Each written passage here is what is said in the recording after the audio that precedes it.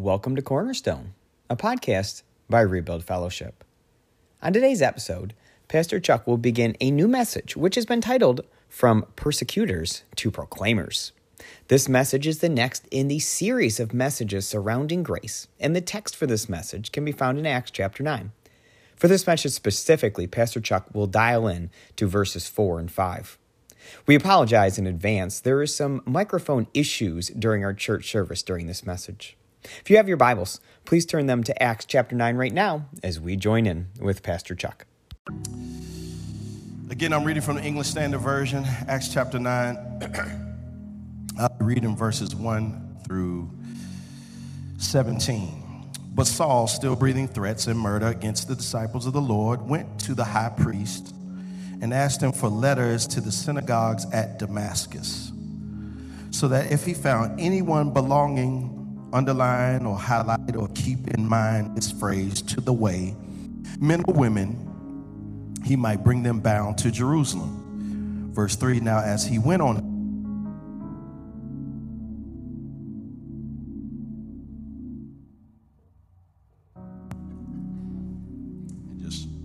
just stop. Let me get the other one. I think the battery dying on this one.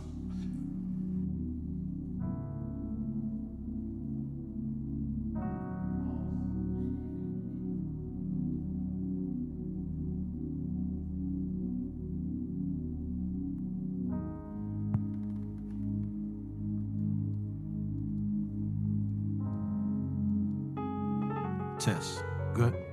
Here we go. But Saul, still breathing threats. Hold on. Where am I at? Verse 3. There we go. Now, as he went on his way, he approached Damascus, and suddenly a light from heaven flashed around him. And falling to the ground, he heard a voice saying, Saul, Saul, why are you persecuting me? And he said, who are you, Lord? And he said, I am Jesus, whom you are persecuting. But rise and enter the city, and you will be told what you are to do. Then men who were traveling with him stood speechless, hearing the voice, but seeing no one. And Saul rose from the ground, and although his eyes were open, he saw nothing. So they led him by the hand and brought him into Damascus. Verse 9, and for 3 days he was without sight, and neither ate nor drank. Verse 10, now there was a disciple at Damascus named Ananias. The Lord said to him in a vision, Ananias. And he said, Lord, and the Lord said to him, rise and go to the street called Straight. And at the house of Judas, look for a man of Tarsus named Saul, for behold, he is praying. And he has seen in a vision a man named Ananias come in and lay his hands on him so that he might regain his sight. But Ananias answered, Lord, I've heard from many about this man, how much evil he has done to your saints at Jerusalem. And here he has authority from the chief priest to bind all who call on your name. Verse 15, but the Lord said to him, go, for he is a chosen instrument of mine to carry my name before the Gentiles and kings and the children of Israel. For I will show him how much he must suffer for the sake of my name. Verse 17, lastly, so Ananias departed and entered the house, and laying his hands on him, he said, Brother Saul, the Lord Jesus, who appeared to you on the road by which you came, has sent me so that you may regain your sight and be filled with the Holy Spirit. So we've been, as a church family, we have just recently celebrated 4 years of the Lord's faithfulness, his goodness, his mercy, his steadfast love. And we've entered into year number 5.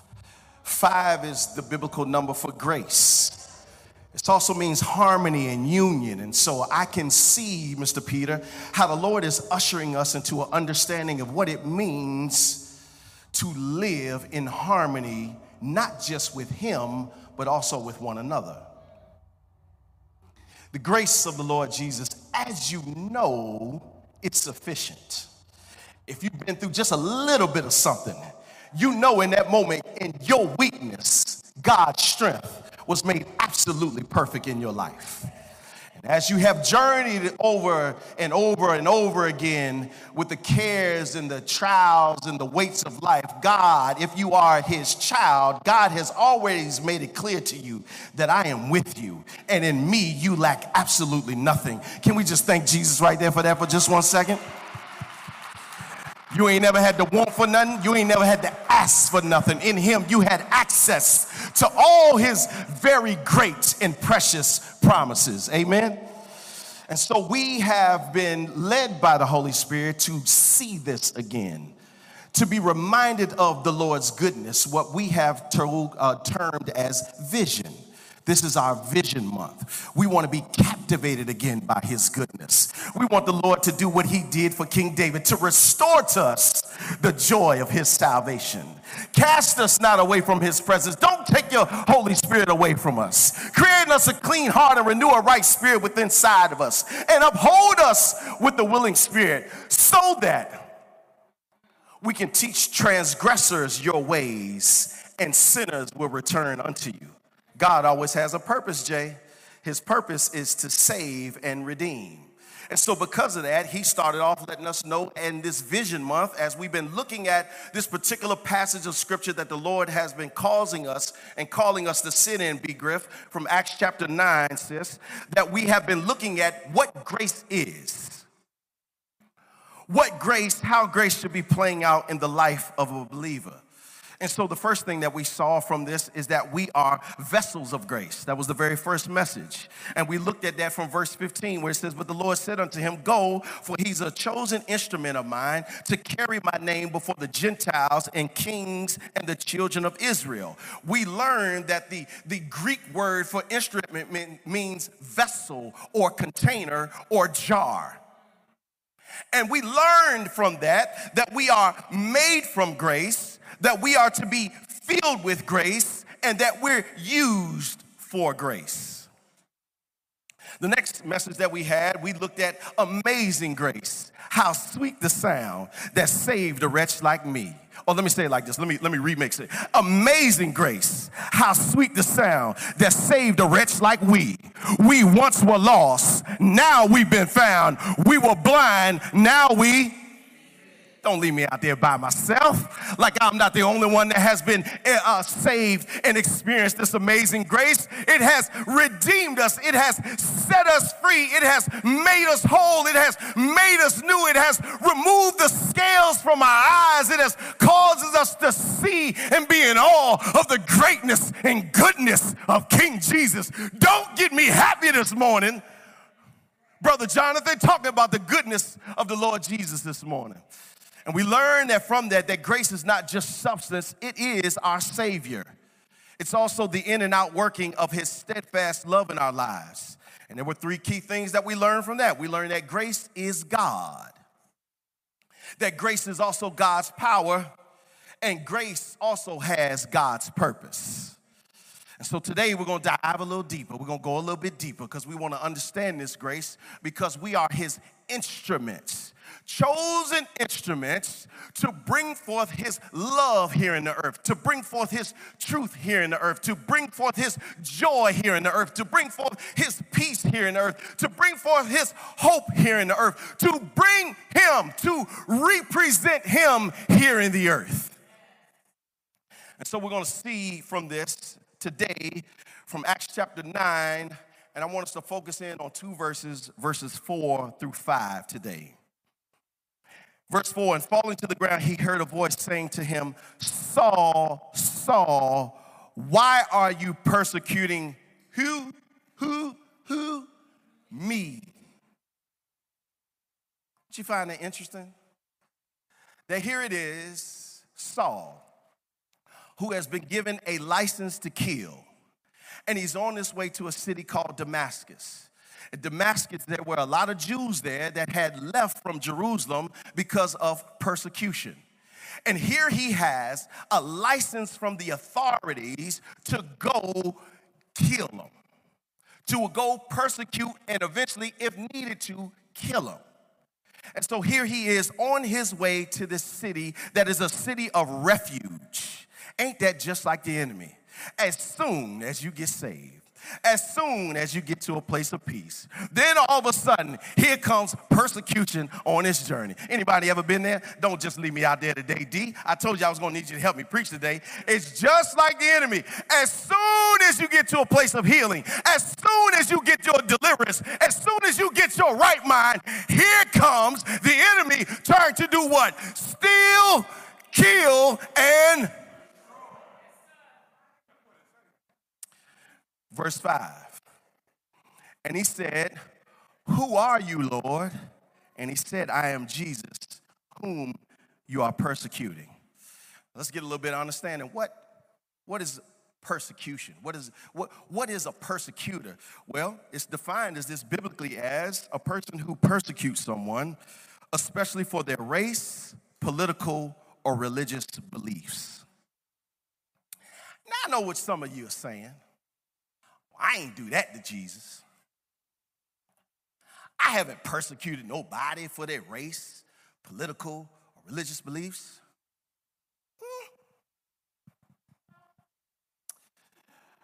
Got some stories in this room that is true. It even extends out a little bit more. They even include gender as well in that definition, that someone can get persecuted for that. And if we're not careful, some of us have crossed the fine line and we have spoken ill. Maybe you didn't physically do it, but Jesus called us up to a higher standard. You may not have gotten and hear me lovingly, hear me loosely on this, right? You may not have literally taken the knife and stabbed somebody to death, but how have you thought of them in your mind? That's the standard Jesus called us up to. So maybe we have persecuted our own. And she thinks she's so holy. How dare she sit in my seat? Oh, we got ways that this has happened. I want to put a disclaimer out there. Today, I'm going to speak with a general posture in mind. Because I know once I get into the real meat of the matter, what I'm going to talk about today, what the Lord is going to have me to talk about today, I'm going to be honest, online family, Ashley Benetton, folk can get in their feelings. Pastor included. And so I'm going to generally speak as best I can. I might add a little specificity in there somewhere just to give us a better way to understand the subject matter, but I'm speaking generally, right? Because today, what I want to talk about is the church. Oh, it didn't take long for you to get that, did it? Right? We'll talk about the church.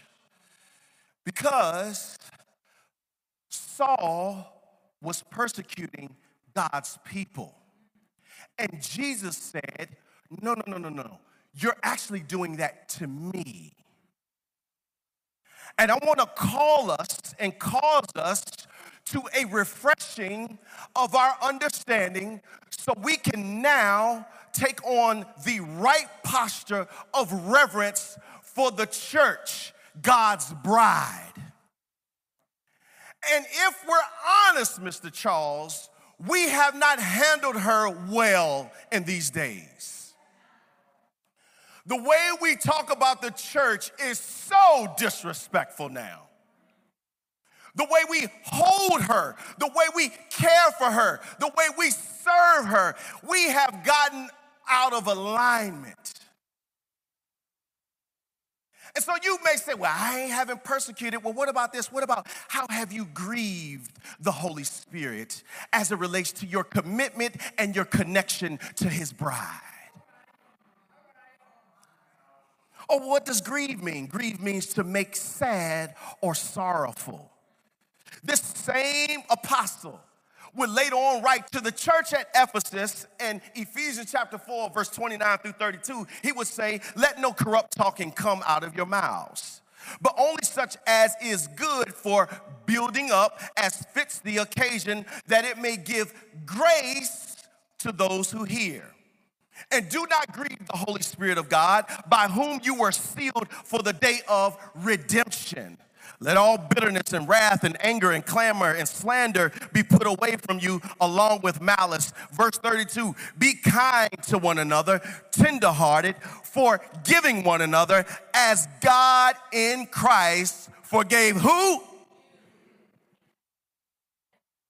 We looked at this also recently as we looked at understanding the grace of God. We looked at this from Titus chapter 2. For the grace of God has appeared, bringing salvation to all people, training us to renounce ungodliness and worldly passions and to live self-controlled, upright, and godly lives in the present age, waiting for our blessed hope, the appearing of the glory of our great God and Savior, Jesus Christ, who gave himself for us to redeem us from all lawlessness and to purify for himself a people for his own possession who are zealous for good works.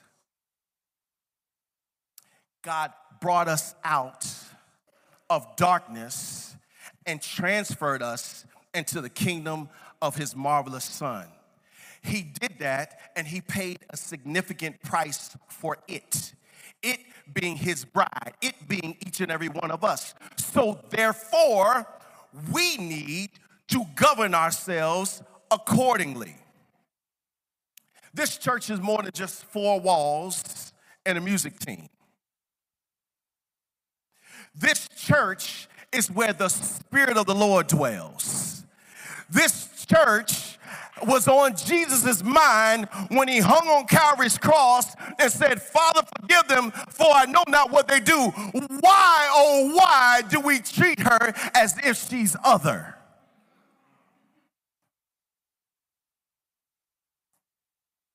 What has happened to the ones that have been called out?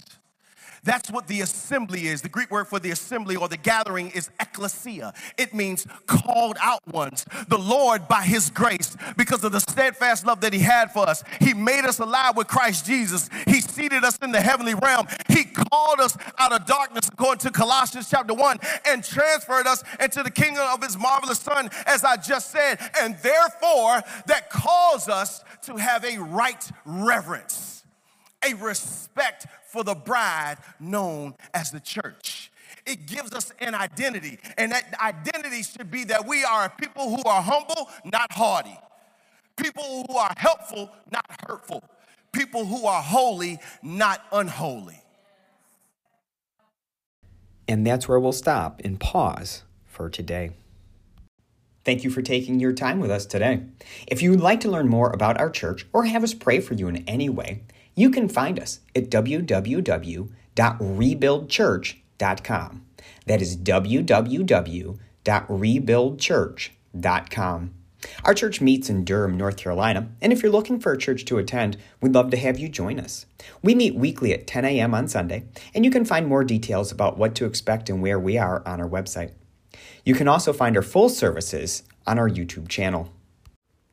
Please join us for our next episode as Pastor Chuck continues his message, which has been titled From Persecutors to Proclaimers.